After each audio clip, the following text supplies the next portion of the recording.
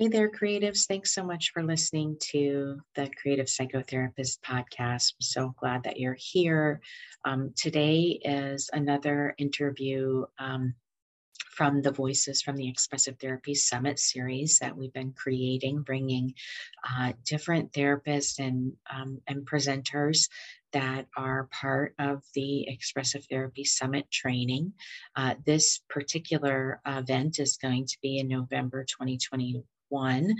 Partly online, virtual, so you can join from anywhere in the world, and then partly in New Jersey at the Tropicana.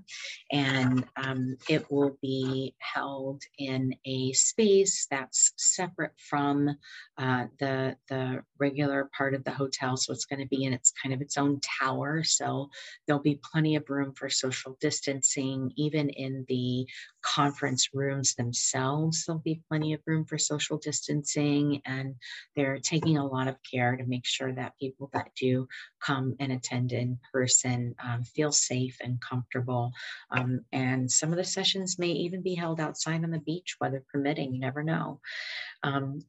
So today's interviewees, because there's a whole panel, which was really fun to do. And we get to hear different perspectives from different people. And the focus is really on understanding the value of the expressive arts and advocacy for the expressive arts in neurocognitive decline, and as it relates to brain health, and just providing services to those struggling with dementia and Alzheimer's and just an aging brain.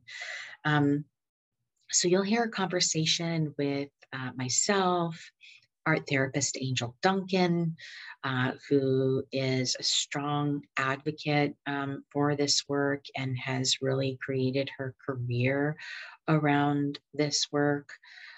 Dan Cohen, who he has created the documentary film Alive Inside, which if you have not seen it, I highly, highly recommend it. It won a Sundance Audience Award in 2014, and it's really, really moving, and be prepared to cry. And we're also speaking with Juliet King, who is another art therapist who has made the focus of her career on really linking neuroscience with the work of art therapy and helping to create a body of research so that we have the science to support what we already know is happening. And we're also speaking with Berna Huebner, who is the producer of I Remember Better When I Paint, and editor of that same book, which is a film about her mom and her mom's process. And you get to hear a little bit about that from her.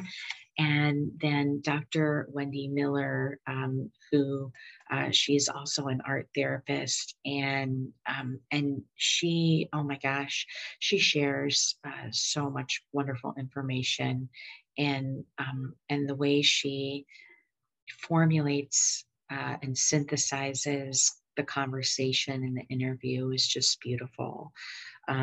So I really hope that you enjoy this conversation, and you'll definitely want to check out their work, which is going to be a whole symposia of offerings on the topic that we're discussing today.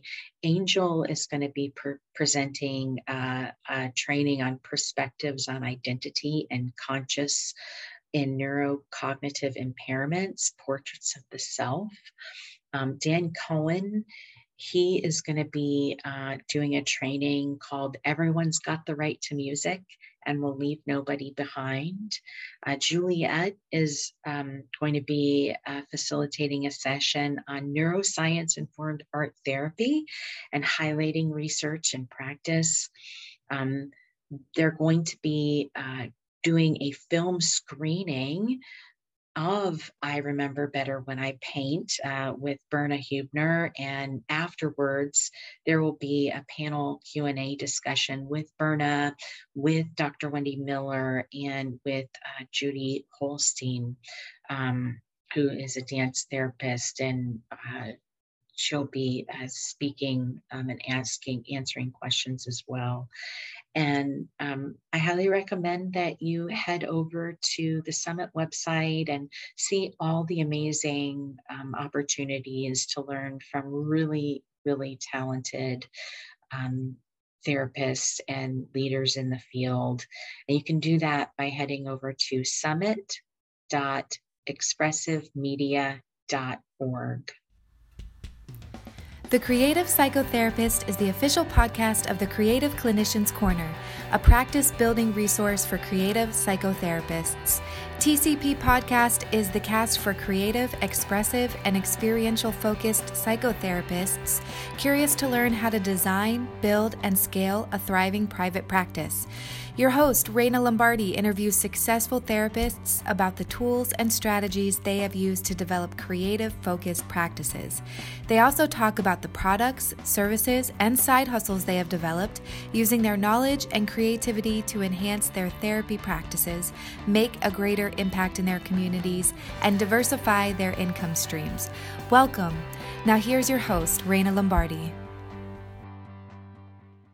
Thanks for listening to the Creative Psychotherapist Podcast. I'm your host, Raina Lombardi, and I'm very excited to welcome my guests today. There are multiple people here today to share about the powers and the importance of the arts for the brain and the aging population. And I'm going to introduce them one by one. So we have 5 guests. And I'm going to start with Dan Cohen. Dan Cohen has a master's in social work, and he's the founder and CEO of Right to Music, advocates integrating best practice music systems into healthcare and promoting the power of music. He founded Music in Memory, a nonprofit organization that promotes the use of personalized music to improve the lives of the elderly and infirmed. The therapeutic outcomes of his work are portrayed in the documentary film Alive Inside, which won the 2014 Sundance Audience Award. He has trained more than 20,000 professionals in 5,000 long-term care homes, hospitals, hospices, and home care programs across North America, Europe, and Australia. We also have Berna Huebner, who is the co-director and associate producer of the film I Remember Better When I Paint. She is also the editor of the book by the same title. Berna is president and founder of the Hilgos Foundation, which supports and encourages the ongoing process of artistic creation with people who have different forms of dementia, including Alzheimer's. Berna also serves on the board of directors of Arts and Minds, advisory council of See Me program at the Smithsonian Museums, and a director of the Center for the Study of International Communications in Paris. She is the former research director for Nelson Rockefeller when he was governor of New York and then vice president. We also have Dr. Wendy Miller, who has lots and lots of credentials. She's a board certified registered art therapist, a licensed clinical practicing art therapist, an LCPAT, a registered expressive arts therapist, a licensed practicing counselor, and a BCPC. I'm not sure what that credential means, but very well credentialed. She's an expressive arts therapist, an artist, and an educator. She's taught for over 15 years in various universities throughout the country, including JFK University, San Francisco State University, Southwestern College, Lesley College, California Institute of Integral Studies, and the George Washington University.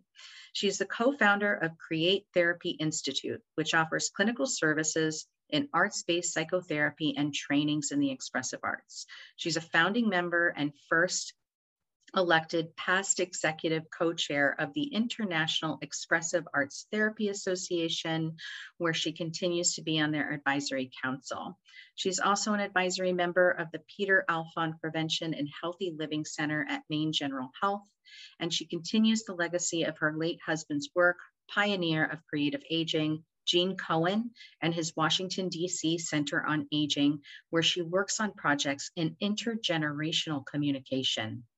Miller's skills take her into the worlds of fine art, writing, psychology, expressive arts therapy, and mind-body medicine. She's published on medical illness and the arts as complementary medicine, the use of sand tray therapy with internationally adopted children, experiential approaches to supervision in the expressive arts therapies, and on the cultural responsibility of the arts and therapy. She continues to research the relationship among the arts, creativity, and health, particularly in her book, which draws from the writing she and her late husband, Gene Cohen, did together, entitled Sky Above Clouds, Finding Our Way Through Creativity, Aging, and Illness, which was released in March of 2016 from Oxford University Press. We also have Juliet King, who is also a board certified registered art therapist, a licensed practicing counselor, licensed mental health counselor, and the associate professor of art therapy at the George Washington University, an adjunct associate professor in the Department of Neurology at the Indiana University School of Medicine. Professor King received her master's in art therapy from Hahnemann Drexel University and has 2 decades as a clinician, administrator, and educator.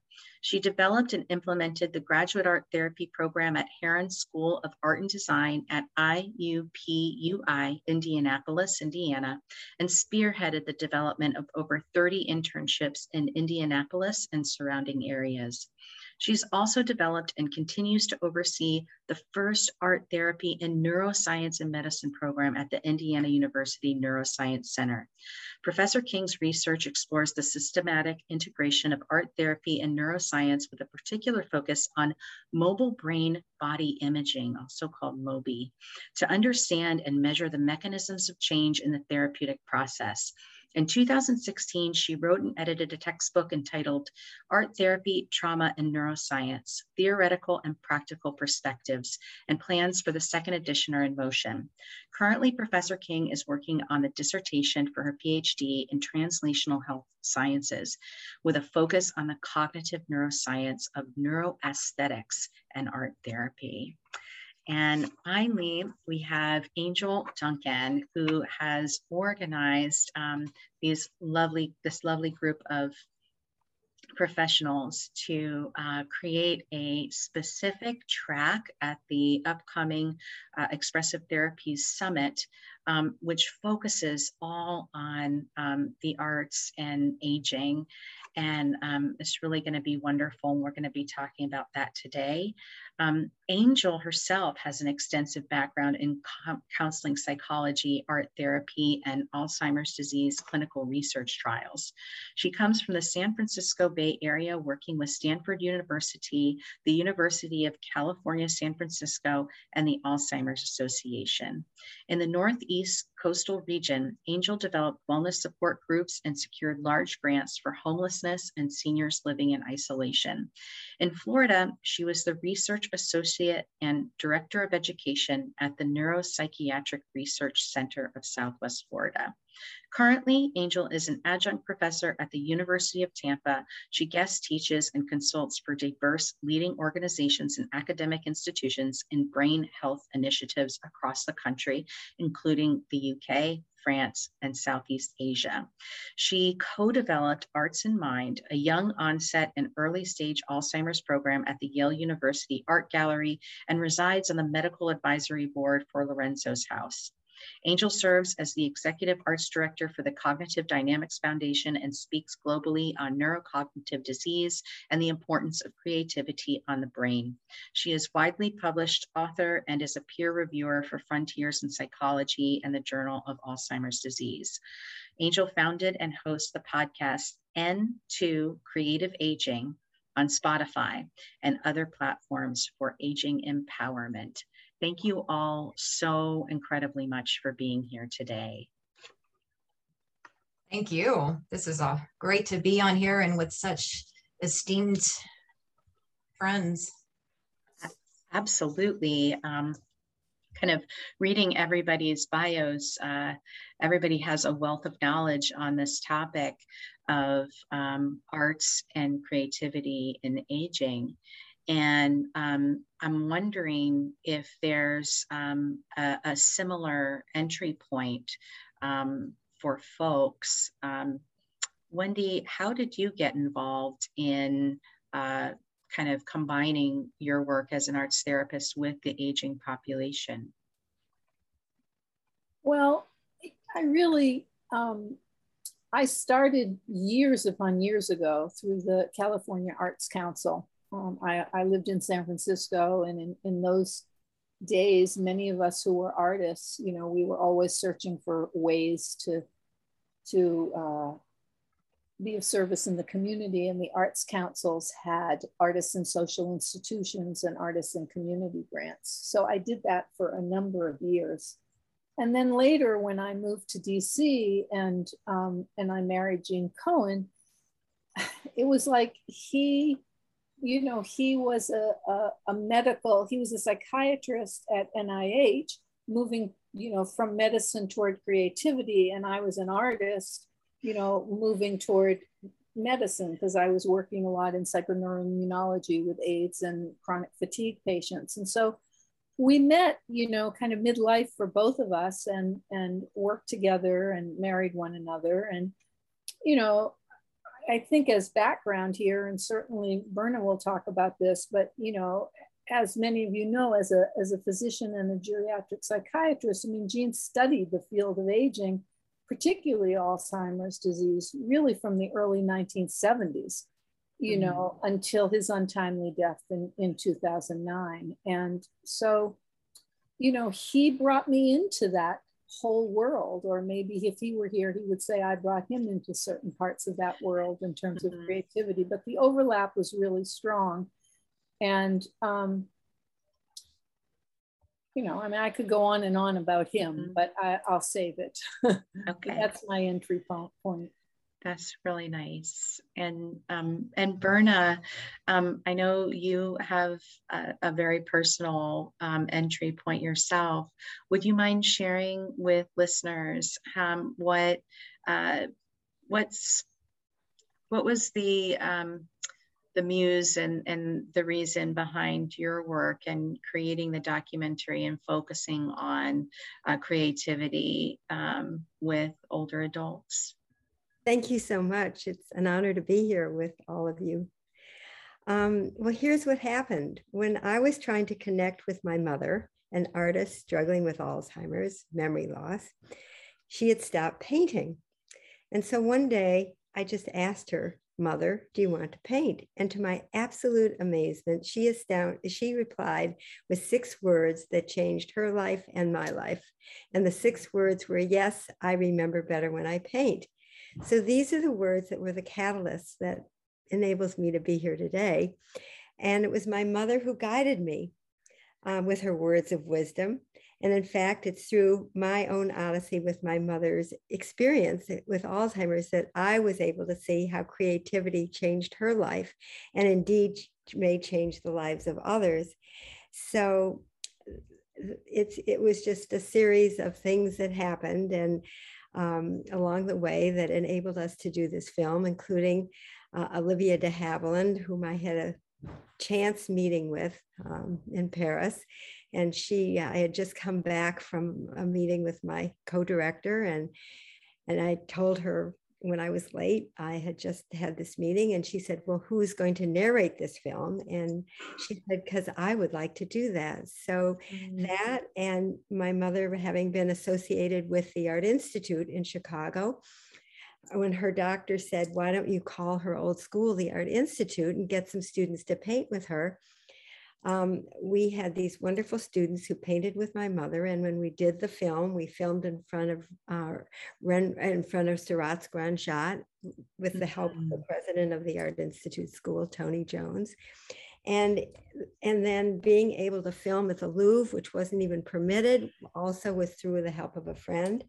And also screening in front of Renoir's boating party at the Phillips was also with the help of a friend. And then we had noted doctors and who are in the film and talk about how parts of the brain are spared. And then luckily, one of my very important gurus was Yasmin Aga Khan, whose mother, Rita Hayworth, also had Alzheimer's. And she introduced me to many people, as did Dr. Jean Cohen, who, as I mentioned, was a very, very important guru. I could go on, but I'll stop here. Thank you. But that's how the film, and it's still on public television, as I think both of our films are. Thank you.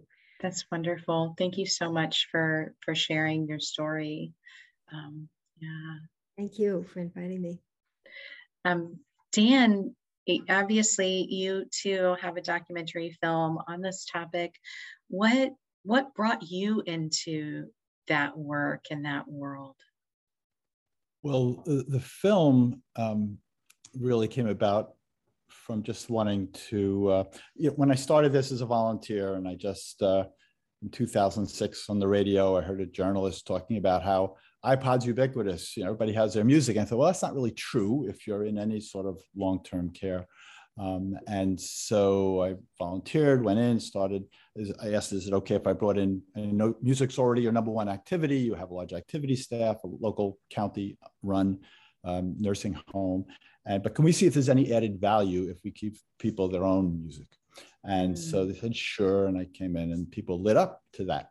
And I thought, this is great. And, but as I went along and sort of gave people back their own music, reconnected them to their own music, I found, I thought everybody should do this, and it wasn't happening. I needed to really, and people consider themselves, everybody's their own expert on music. Their life experience is focused on what they like and such, and to say that music has additional powers or capabilities or impacts, it was just not registering. And so I was able to get a filmmaker in just for an afternoon, and that was the Henry video, which is the most viewed video on anything related to Alzheimer's or dementia globally, at about 50 million views. And and you can't make something go viral, it just was lucky. Somebody on Reddit wrote, "Oh, this is us in 50 years," the kids writing. And then I said, well, to the filmmaker, well, let's go. I know someone else in another nursing home. They love the music, and this would be great to film in a different way. Or people maybe with, a psychiatric diagnosis, or somebody else who's really super depressed, or somebody who's got Parkinson's or whatever, or MS. And so we did that. And he said, well, we really have the makings of a documentary. And so that's how, the film sort of evolved. That's how that got going. Beautiful. It was really out of the, so my point was the reason why we needed the film and that initial video was because people would say to me when I tell my family and friends, "Oh, gee, you should see what I'm coming across and how powerful music is." And they go, "How nice, Dan, you bring in the old people music." And I go, no, you don't get this. So I was really frustrated that I was not able to have more contagion on that sort of excitement about this, that people did. Everybody's from Show Me, that Missouri kind of saying, they had to see it themselves. And the film, that's the beauty of film. And so that's why we really worked to get that to happen. And also, Berna, like your film, Oliver Sacks and Al Power and Bill Thomas, and Peter Davies, the researcher who invented sort of the underpinnings of some of the medications we have for forms of dementia, all agreed to participate because they saw the value in music and the arts. Beautiful. Thank you so much for sharing. I think it's a very inspirational story for other people when you see something that and it's making a difference, but other people aren't aware, or they're not really believing in that awareness, that there's a way to really show the world, especially with our access to YouTube and things like that these days. So thank you.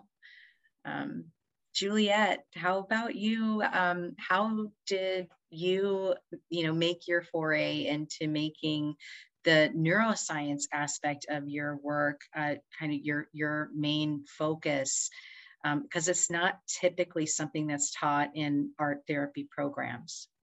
Not yet.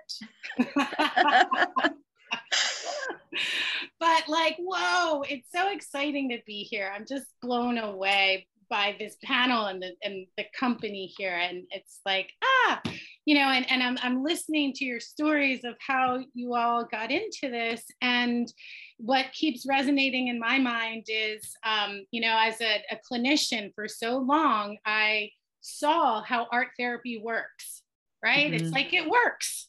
Okay. And then being an advocate for art therapy, I know that there are so many elements of our profession that we need to make more substantial so that the public, the general public, can understand some of the distinctions between therapeutic arts and the profession of art therapy, knowing that art is everywhere and it's a fundamental part of being alive, right? Whether it's dance or music or painting, right? And so these ways of being are crucial to who we are as humans. And so, that's really how I came into the neuroscience, by seeing that we have so much capacity in our ways of working with people and to help people communicate through their creative process and what it is that they make, and the importance of symbolism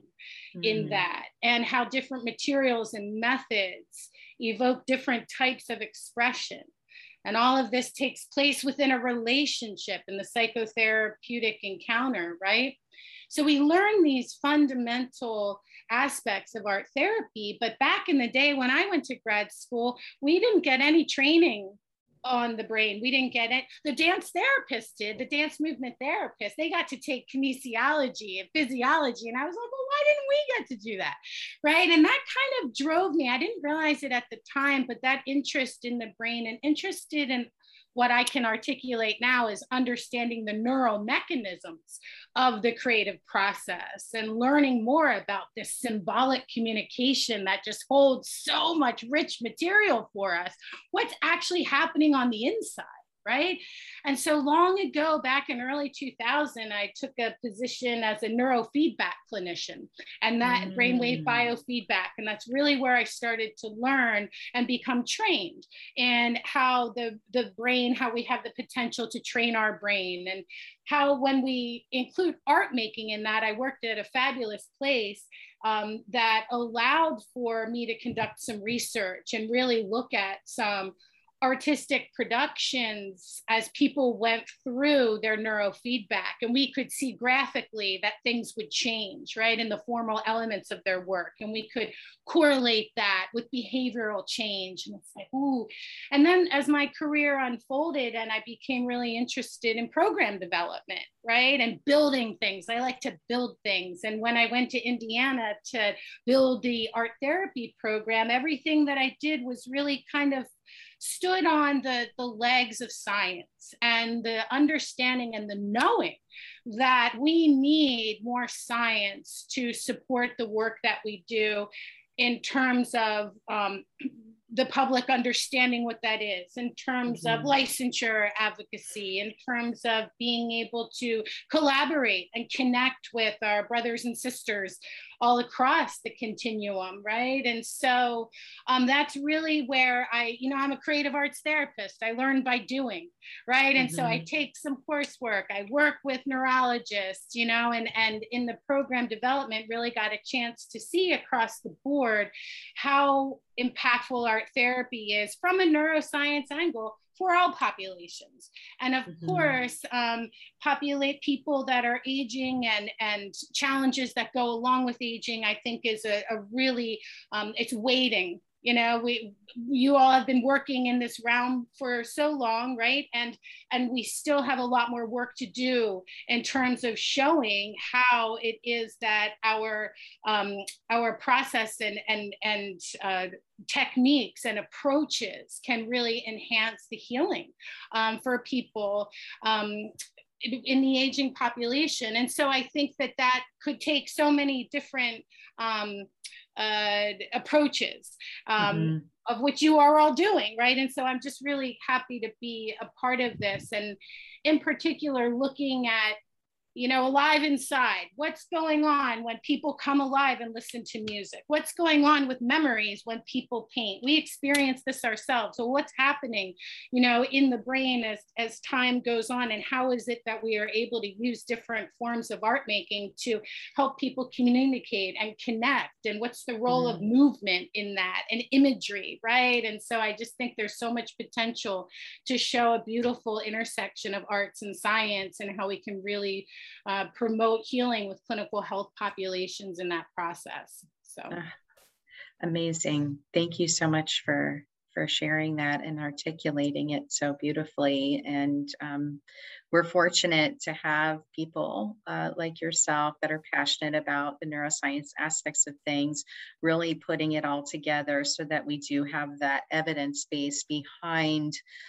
the work that we're doing as creative arts therapists, so that other folks do get the buy-in. And I think, when Dan, you were sharing how, people just weren't getting it, it's almost, they need that evidence to support investing in these things, that it's not just, fun and games, that there's real transformation that's happening for people when they engage in the arts.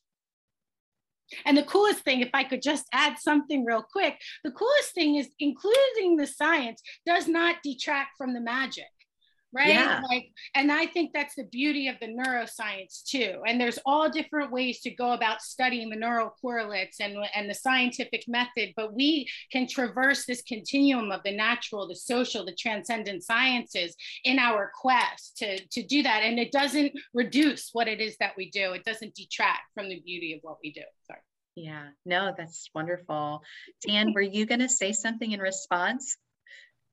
Well, I was just making a quote, if I could, Juliet. The science does not, reduce the magic. I mean, that's just the essence. We neuroscientists have learned a lot about how the brain functions with music, let's say, but there's still that essence, that core they still don't understand. So the more they learn, the more they don't know, I guess. And no, it's I'm enjoying just listening to everybody's sort of take on this, and having a chance to share and learn. Thank you. Yeah, Angel. I'm sorry. Oh yeah, please do. I have a quote that I wanted to share too. This was an amazing nurse in Chicago. She actually worked with the VA, and she had her. She was actually with Rush for a while. And I met her, and she was in the film, as I mentioned, and she was so important. And this is what she writes. She says, "I think our health education does not begin to teach the potential for the sacred spiritual relationship that can and should exist. Much of the real comfort and healing that needs to be done is in the context of listening with the ears of our heart." And that is sort of what I think that I had to do to be able to listen to my mother, and to listen to the doctor, and to listen to Angel, and to listen to Jean, and to listen to everybody, because it really sums up our project, to listen with the ears of your heart.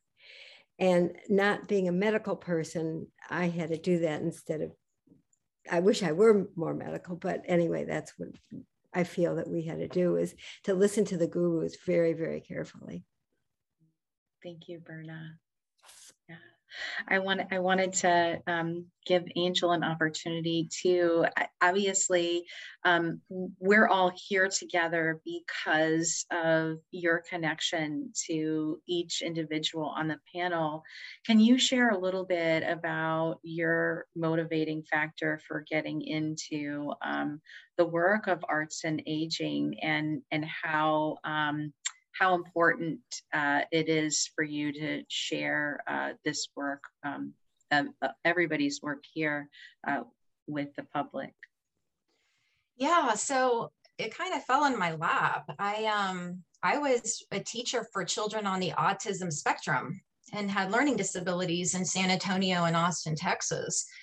And it was through that work that brought me out to Northern California to pursue art therapy and counseling psychology and marriage and family therapy. And getting my fieldwork hours required to have some community involvement. And across the street from my campus was a Alzheimer's community facility. So I went over there, and they happened to have an art therapy program called Memories in the Making that the Alzheimer's Association was running. And Toni Morley, who was my first mentor, she is an art therapist, marriage and family therapist, and she kind of took me under her wing. And I knew nothing about Alzheimer's. I was just there to help out and get some fieldwork hours and learn about it. And it was through watching how these individuals were creating paintings, and at the same time they're remembering. And I was amazed at how these people who were living in the moderate to late stages of the disease were able to paint it's like they could paint in the same style, and they could go back in a time where I was able to actually, I'd say, I felt like I was reliving their life with them as they got to talk about, a memory.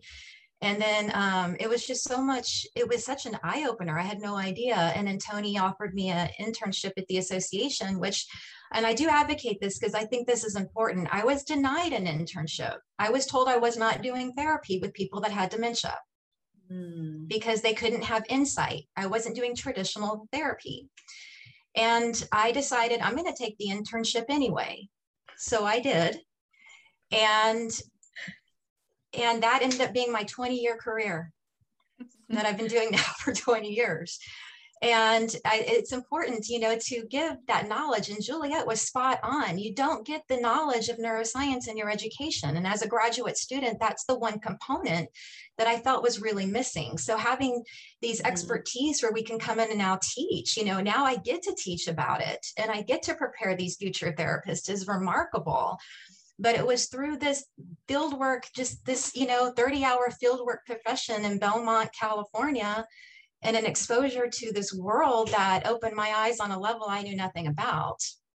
And then it brought me to research because I'm such a brain nerd. I'm so fascinated by the brain.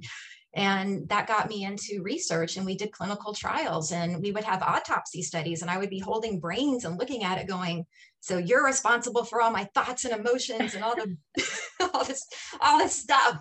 And it was fascinating. And then being at the research center, we would have our patients getting their infusions, sitting there, praying for this miracle drug, praying and despair and having the support groups. And we would talk with them. And then I would start engaging them in art. And then they got exposed to this whole new world because I started realizing at my work at Stanford and UCSF, and then out in New Jersey, and then here in Florida, the research center was the only social outlet many of these people have. So when we got to actually do the art therapy program at the museum, so, Raina and I partnered, we actually co-facilitated a Arts and Alzheimer's program at the Alliance for the Arts here in Fort Myers. And then we did it in Naples at the Artist Naples. And it was just amazing to see people coming back alive, where husbands and wives get to be husbands and wives. And the term caregiver is no longer applicable.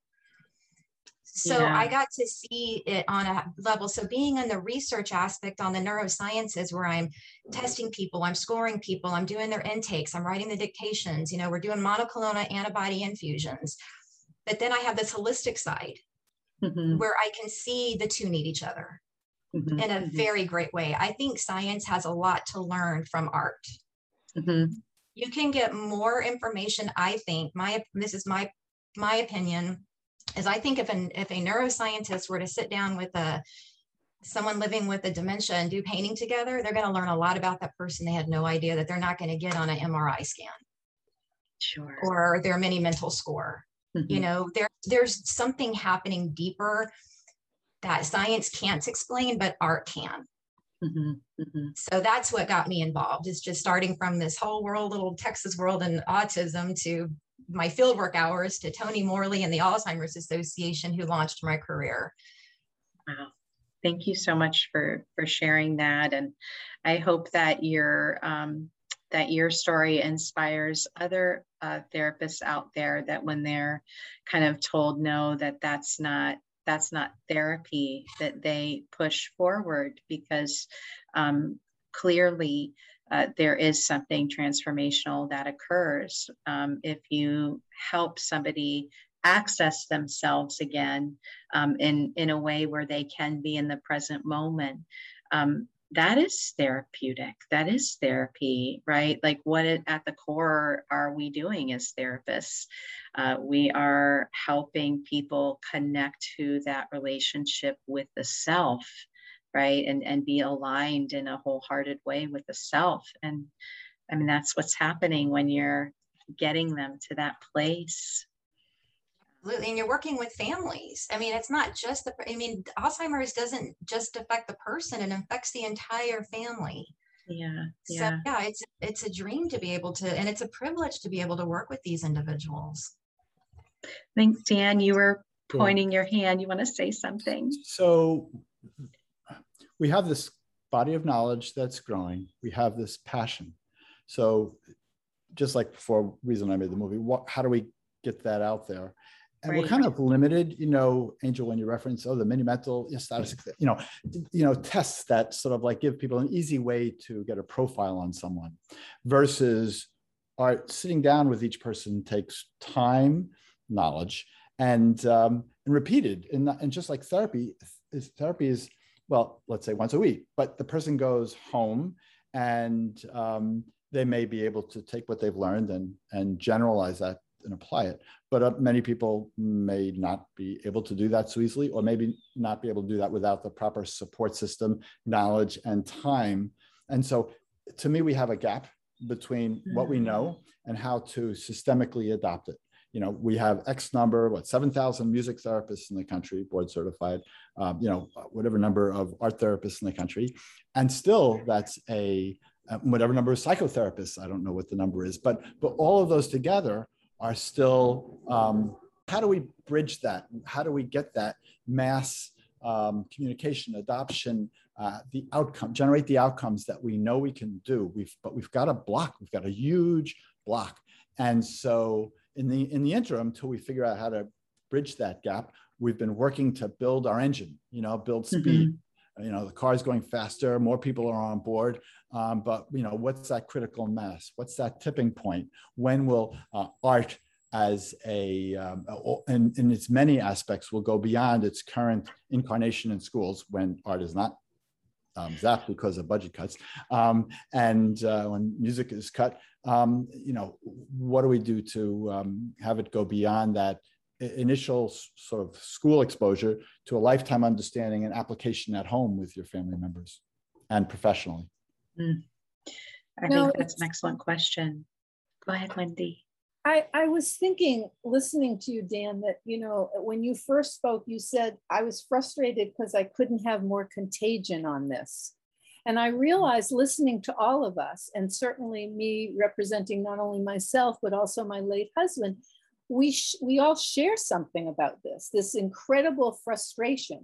Berna, the way you described it, and Juliet about neuroscience, and Angel, they didn't think that Alzheimer patients could do therapy, and it just makes me think a lot about, again, here, when I think about Gene, I mean, he had to speak to Congress in the 70s to get them to reimburse mental health services beyond that like $250 limit or something, for the same frustration, older people, they can't change.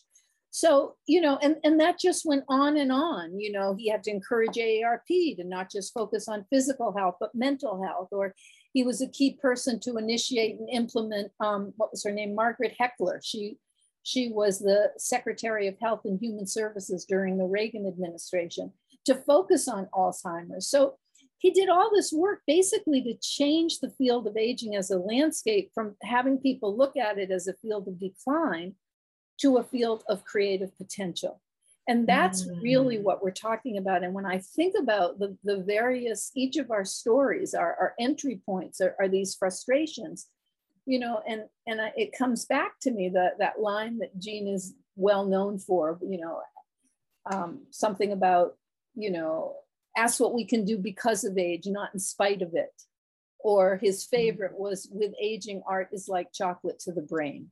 You know, that whole concept of what we're talking about, like something that the brain savors. And when it savors that, that's what potential is, you know, and that it's never too late for us to do that. Or as he said, the ultimate manifestation of potential is creativity. And here we are. I'm excited, like you are, Juliet, and Angel, you're brilliant at this, like putting us together, because so many of us have felt like we're sort of pushing on our field, whatever it might be, and we're pushing out to the edge, but there we are all by ourselves, trying to convince people, you know. And I think about somebody like Jean, who, you know, spent all of this time. He was a psychiatrist, but he because of the National Endowment for the Arts and AARP funding him to do the big creativity and aging research. I mean, the thing that really put evidence-based research on the map in terms of creativity. But he always thought of it as community consultation, you know, that's what he'd been doing for a really long time. And he did it all the way up until the last months of his life, when he ended up being the expert witness in the Brooke Astor case, advocating for the rights, you know, of the aging person, or really what I think we're all here to represent, which is the dignity of both family and community responsibility, and also the public's accountability for this. I mean, we're frustrated for a reason. The perceptions out there, you know, are really skewed, and we are all in our own way activists in the rights of human dignity, you know, searching for ways to cure this cultural context, really, and in particular in which in the way that we experience dementia. You know, it has this cultural context of, no, they can't do this, no, they can't do that, you know. And anyway, I'm just thinking about all of that. You really synthesized every person's expression so well. Thank you so much for that. I think, Berna, you wanted to say something in response. Well, I was just going to continue on this community idea that Jean was so brilliant at, and we were able to follow a little bit in his footsteps.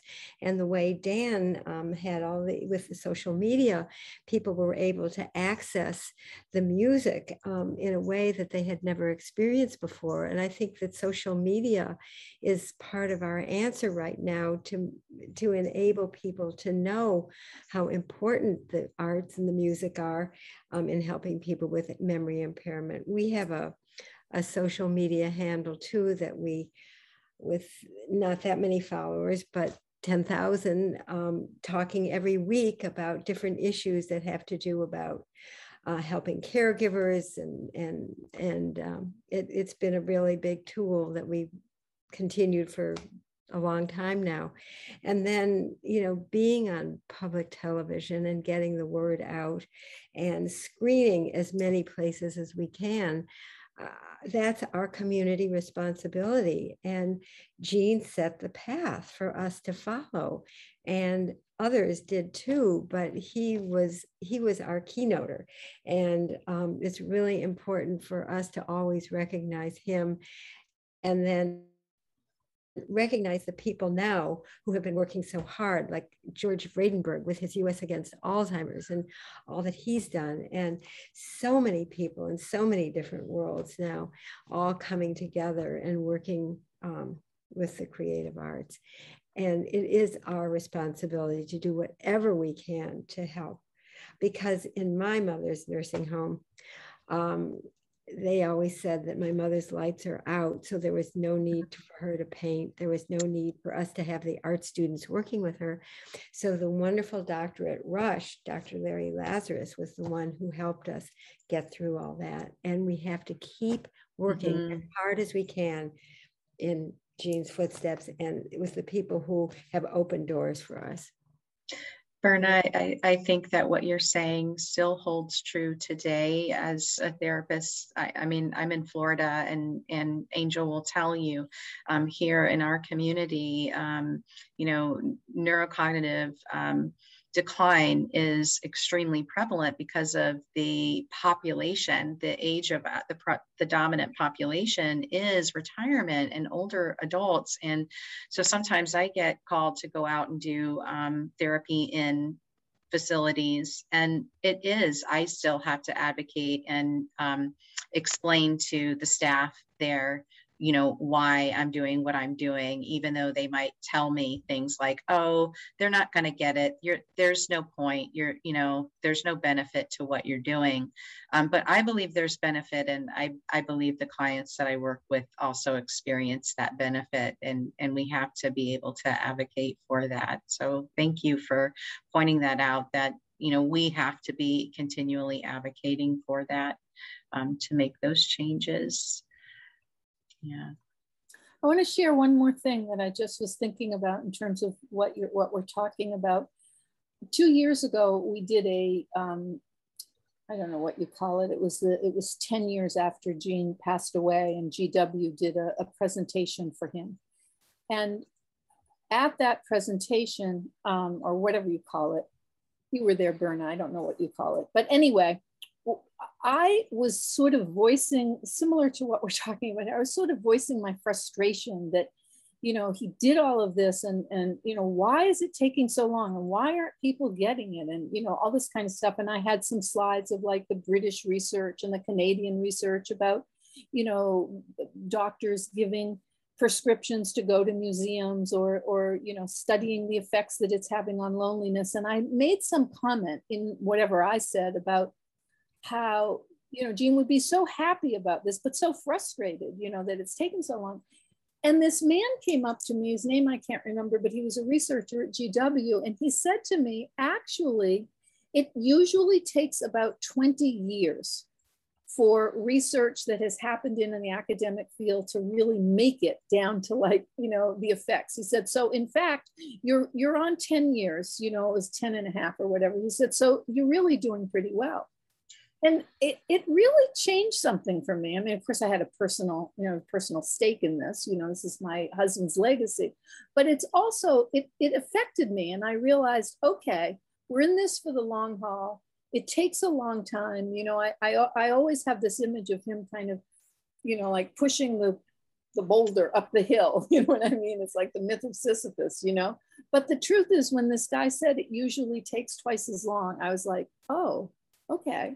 So maybe we're in the process and we can't see it as well as maybe our people after us will be able to see it. Or well, I just wanted to add one other thing to that, because Wendy and Angel and I have been working with individuals who have individual situations with people with their loved ones or whatever.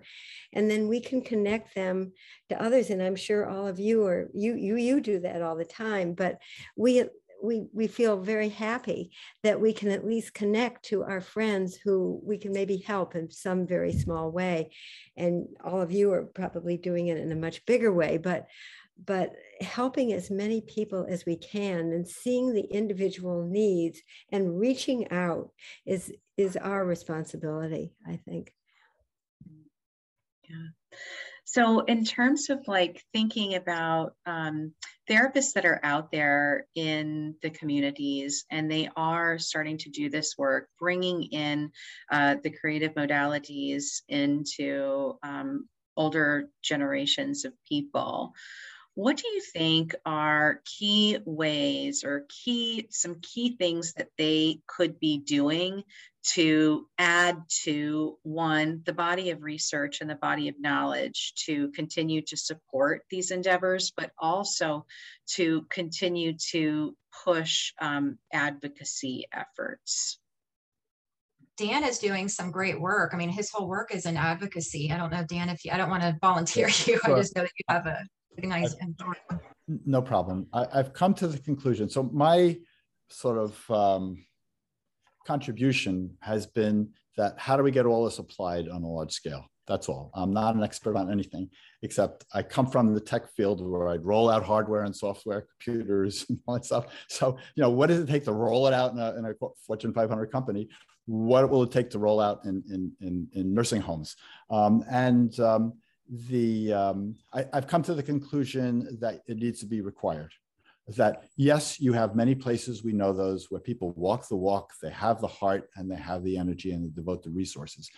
But with 45,000 long-term care entities in the country, there's really no societal commitment to give people what they need in terms of creative arts. There's no activities directors have very little to work with. The pandemic pulled the rug out from under them.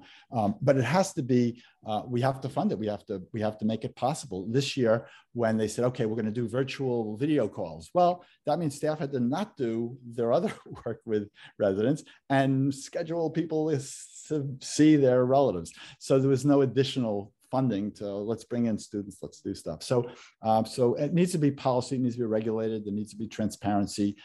It needs to be part and parcel of making places home for these 2.5 million people who live in long-term care today.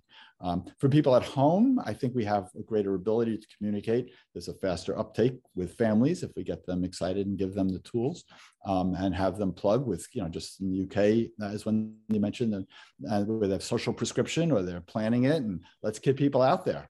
Let's get people involved. What's going on, and let's have people attend, participate, and live more. So, that's something we can do here. So what does it take? And I love building a collaboration around, okay, how do we make this happen in the US? Globally, the United Nations, this is the decade for healthy aging. Is there any arts or music mentioned in this massive body of information they have on their priorities? No.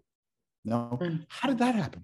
Right. So I feel 190 countries all agreed, yes, our elders in terms of increasing lifespans, big success, and reducing different diseases and such, but nothing about creative arts, nothing. Okay, so so we're up against and aging. So, and the young people coming up into healthcare, well, to what degree are they bringing their inherited ageism, lack of empathy for people different from themselves, lack of empathy and understanding of people with cognitive decline? So what do we need to do there? Build that, we got to get them young, that 20-year time frame. Well, part of that is we've got to have people coming up through the systems that help move it along. And so what everybody's doing in terms of their teaching, and that's all part of that plan. But how many, I look at the numbers. How many of you are there out there? How how many people are going through med school this year? And how many of them hear anything about creative arts? How many, rehab therapists, how many arts therapists, not arts therapists, the different, medical folks, social workers, how much are they integrating that into their practice? And so what are the numbers and what's the baseline and what do we want to do every year and how are we going to get there? Thank you so much. Juliet, do you have anything that you might be willing to share on what therapists who are working with this population could be doing to contribute to the research aspects, to create the evidence, to bring to Congress, to advocate for policy change the way Dan is suggesting? Yeah, so I did want to piggyback off of what Wendy said a little bit ago about how do we bring the data to the people, right? And that's a reason why I chose the PhD program that I'm in translational health sciences, because it's all about how do you bring the data to clinical health populations, right? How do we take this really rich science, what we know about the brain, what we know about the body, which means something for people in the labs, which means something for people in academia, but how do we bring that to clinical health populations? How do we bring that to our therapists that are doing the work, frontlines duty, right? And I often get questions from people about, well, that's great that you get to do this neuroscience work because you're an academic and you're a professor, and that has been the choice that I've made in my life thus far. And it's really difficult to connect with the people that are doing the actual work. And it's really difficult, or it can be, to provide or support that collaboration that Dan's talking about. And so when you first asked the question, I go to translation and I go to collaboration. I wouldn't have been able to do anything in Indiana if it wasn't for the support of the chair of neurology and the comrades in the medical school who saw an interest and a value to art, not just the making, right, but the process and the engagement. So at the IU School of Medicine, you have a real robust team of people that are interested and invested in how to think and look and do outside of the box, right? So as an academic or a person that's positioned in an institution, for example, here at GW, what I try to share with my students is the value of collaboration, and alumni, really, the value of collaboration and the value of what we might call participatory action research. How do we engage the people that are doing the front lines work, the face-to-face, that are seeing day in and day out the value of these types of interventions? How do we engage and support more a collaborative team effort in order to expedite the research that needs to happen? And I think that that can be done without grandiose NIH funding. I mean, ultimately, that's a goal, right? We need funding, as Dan was saying. You got to have support there, right? And like most of us, the field of academia and being a clinician, you don't have a ton of extra time, whether you're a researcher or you're providing direct care. You know, we are taxed. We work real hard, all of us, right? And in efforts to support others. So how is it that we can help one another in terms of creating protocol, creating ideas, brainstorming? I think what Angel's doing here with this podcast and with the panel for the Expressive Therapies Conference this fall is exactly what we need to be doing. It's a beautiful example of translation and interdisciplinary collaboration. Now we all have this hub of creativity and belief, right? But ultimately we come to the table with a different set of expertise. And I think despite the silos that have been in our institutions historically, I think that when we look hard enough and continue to reach out, we find many, many people who are interested and know the necessity of alternative, complementary, supportive ways of knowing, which is what the arts are, and how they contribute and really partner with our science friends, right? And so I think that the capacities are there. We just need to plug away and make those connections. And doing something like this is a beautiful beginning, right? And to pull upon what Berna was saying about the role of social media, the role of outreach. When you say we don't have many followers, only 10,000, it's like, what? I think I have like 2. But you know, it's like that's a goal, but that's a necessity, right? And it's like there are probably more people than we know who are interested in doing this kind of work, as shown by the amount of followers you have, as shown by the success of the documentaries that you put out there, right? So. You know, it's interesting what you're saying, Julia. I just want to jump in for just a second. You know, what I think, and this sounds very philosophical, but it feels to me like, it feels important that somehow people are afraid of the arts in the same way as they're afraid of the sciences. There's a reason why we didn't have any neuroscience or, you know, for me, my entry was through psychoneuroimmunology because I was working with medically ill patients. And I would, you know, send things to journals and they'd say, well, this isn't science, this isn't art therapy. You know what I mean? It fell in the cracks. So that's what we're talking about, all of these edge concepts. And one of the things that seems really important and is difficult with the arts is that creativity is not solely the conventional sense of making art. We're talking about creativity in terms of what we make of our circumstances and how we respond to the circumstances that we're in. Creativity is the catalyst. It's the catalyst for human resilience. That's the real story here. You know, so that you know, creativity is built into the human species, and it's a human ability.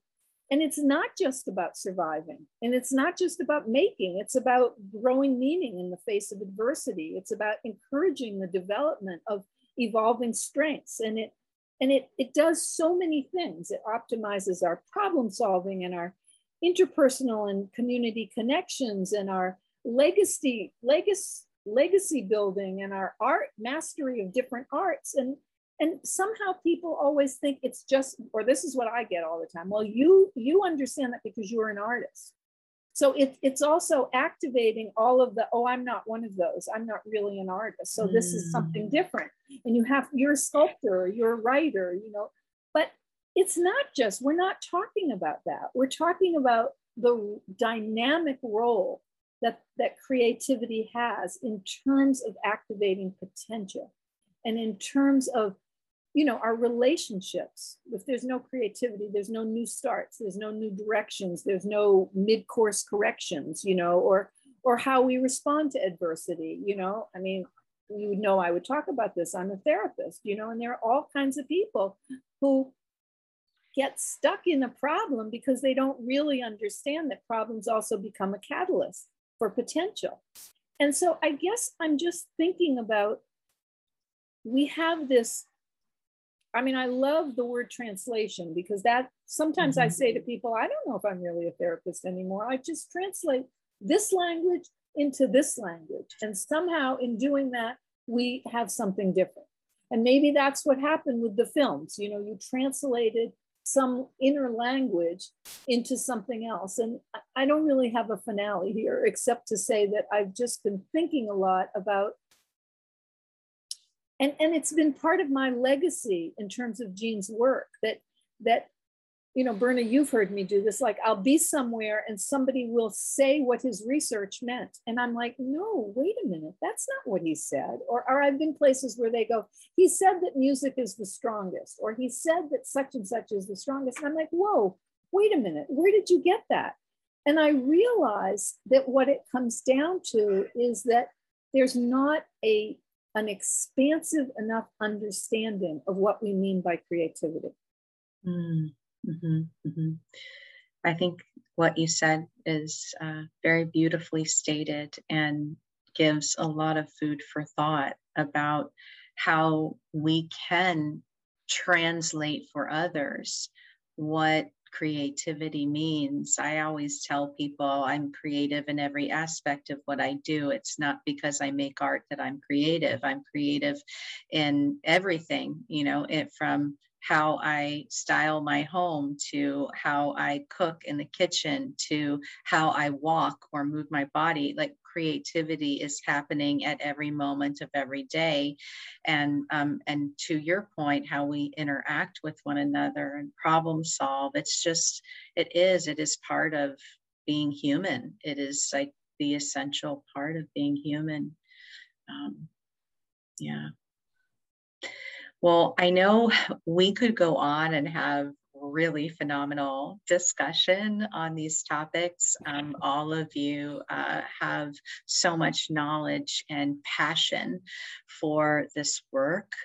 But I think we should talk a little bit, and before we wrap up, about how listeners can find out more about what you're going to be sharing or presenting upon at the upcoming Expressive Therapy Summit in November. I think some of your presentation might be virtual online, and some will be in person in New York, or excuse me, New Jersey. It's in Atlantic City this year.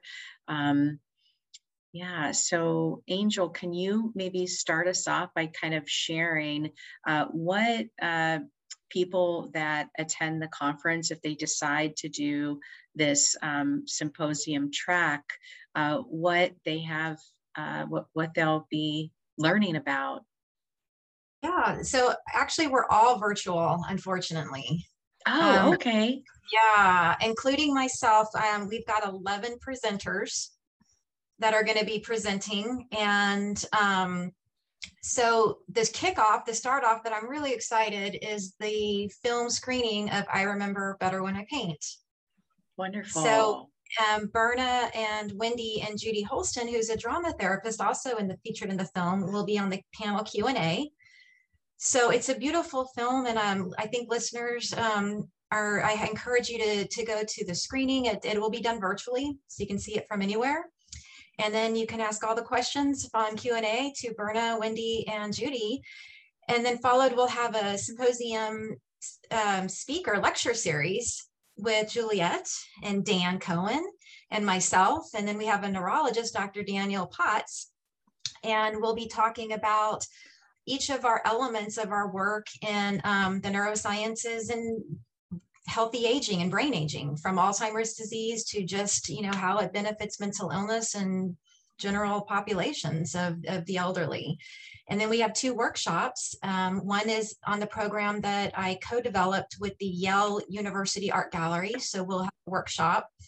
And listeners, if you want to tune into this, if you're interested in museum, it's actually going to be a hands-on guiding process of what a mock session looks like. Oh, fun. It's for young onset and early stage Alzheimer's disease, but it also includes children and adolescents, because we're now doing programs for youth who have a parent that is living with young onset. They're vastly underserved. So we're going to talk about how we can tap into that population and are younger, and how to work with them with the arts. So we've combined art museum education and art therapy in a very unique way that also brings in the neurology aspect, because students and residents are also a part of this training. Pre-med and med majors attend this program too. So it's really cool. And then Dan will be speaking on, I'm not sure if each one talks, but his wonderful work in advocacy on music and memory and policy making and what we need to do, and Juliet's beautiful work and the neurosciences and the effects of that impact on that brain health that she talked about earlier. And then Dr. Potts will be talking about how it affects the brain, how the arts are essential for creativity and brain health, why we need it, why we need to be teaching this to neurology students. So he'll touch on the need for education. And then we have a beautiful workshop on photography and kind of that it's a Jungian concept. It's called Photavia. They're based out of Wisconsin International. And this is working with collective, like Jungian imagery. So you have like an archetype of an image that we all resonate with, and how it sparks memories, and how you can pull that into an art therapy piece to create your own memory. And then I was introduced to Roger Annuson through Wendy Miller, who does TED Talks. He's been all over the place, and he's going to be complementing that workshop with photography and brain teasers. Oh, fun. So yeah, so I think it's going to be a wonderful symposium and track between the film and the lecture series and the workshops. That sounds amazing. Fabulous. Yeah, so if you want to sign up for that, all you need to do is go to the Expressive Therapy Summit website, which is expressivemedia.org, and you'll be able to find that there. It'll take you there, and I'll put all of that information in the show notes. But before we wrap up, I would love for each of you to share where listeners can find more about you and your work. And I'll start with you, Wendy. Where can people learn more about you and your work? Well, I have a website. I know everybody always says that, but I didn't make a website for what I think is the normal reason. I think of my website as a closet, meaning that it has collected everything that I did around the book. So it's called www.sky-above-clouds.com. And it started as an author page or site for my book, but it has now, over the last 5 years, collected all of the talks, all of the reviews, all of the podcasts, just all of the things that I have done. And then eventually I also just, I guess because I paid no attention to websites, I lost my actual art and art therapy site. because of how that all happened. So now it actually also links to drwendymiller.com.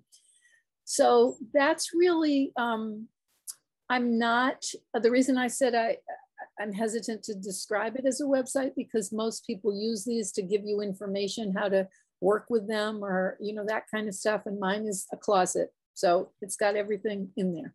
Well, in the event that they want to learn more about your book or perhaps purchase your book, it's a perfect place for them to go. Exactly. Thank you. Thank you. How about you, Dan? Where can people find more information about the amazing work that you're doing? I love the closet concept. My website is Right to Music. So it's, excuse me, RIGHTTO music.com. No spaces, just one word. All right, wonderful. Thank you so much. Yeah. And Juliet, where can people find more information about you and your work? Yeah, so I did have a website. And then I let it go. And let me it was walkingthecorpuscallosum.com. So you can imagine that wasn't the most catchy. I know, it was ridiculous. So anyway, and then it was amazing. Oh, well, it doesn't exist anymore. And then it was tertiaryprocess.com, which that's my handle, tertiary process. It's an old term, Silvano Arietti, a psychoanalytic art guy, you know, who wrote about the psychoanalysis of creativity. Anyway, but you're not going to find much if you look that up. I think it's best right now to find me through GW's website. So if you Google my name, Juliet King, JulietKing, and then art therapy at GW, that'll pop up. I am in the process of making a new website, and it will be called arttherapyresearch.com. So that's a catchy, right? And I will kind of connect that to tertiary process and corpus callosum stuff eventually, but that's in process. It's going to take me a little bit longer to establish that. But for now, you can also email me at kingjul@gwu.edu or kingjul@iu.edu. So my last name and half of my first. So thank you. Oh, thank you. Berna, how about you? Okay, well, our sites are www.irememberbetterwhenipaint.com and www.hilgos.org. And Hilgos was my mother's painting name. So those are the two places. Thank you. Oh, thank you so much. And Angel, how about you? So I went kind of the cheap route on Wix for my website. So it's just Duncan Angel, DuncanAngel.wix, WIX site.com. So duncanangel.wixsite.com. You can also reach my email at University of Tampa. So it's aduncan@UT, T as in Tampa.edu. Wonderful. Well, I am incredibly grateful for all of you making the time to speak today on your work and the difference that you're making in the world and the community for all of us. So thank you so much. Thank you. Thank you so much. Hey, everybody. Thanks so much again for listening to this episode. I hope that you're enjoying the series, and definitely check out all that the summit has to offer. There definitely is something for everyone there. And you can check out their entire listing of trainings. There's just hours upon hours of continuing education opportunities being offered this year, virtual and in person. So if you can't make it or you're not comfortable yet to travel, that's okay. There's plenty of opportunities for virtual learning for you from your home via Zoom, and they've done a fabulous job coordinating that over the past two summits, the one last November and then the one in the spring spring earlier this year. And so you can learn more about that by heading over to summit.expressivemedia.org. And I look forward to speaking with you again next week in the next episode. Take care, everybody. Thanks for listening to this episode of The Creative Psychotherapist. If you like what you heard, please rate, review, and subscribe wherever you listen to your favorite podcasts. For show notes, downloads, and additional resources, head over to the website at www.creativeclinicianscorner.com.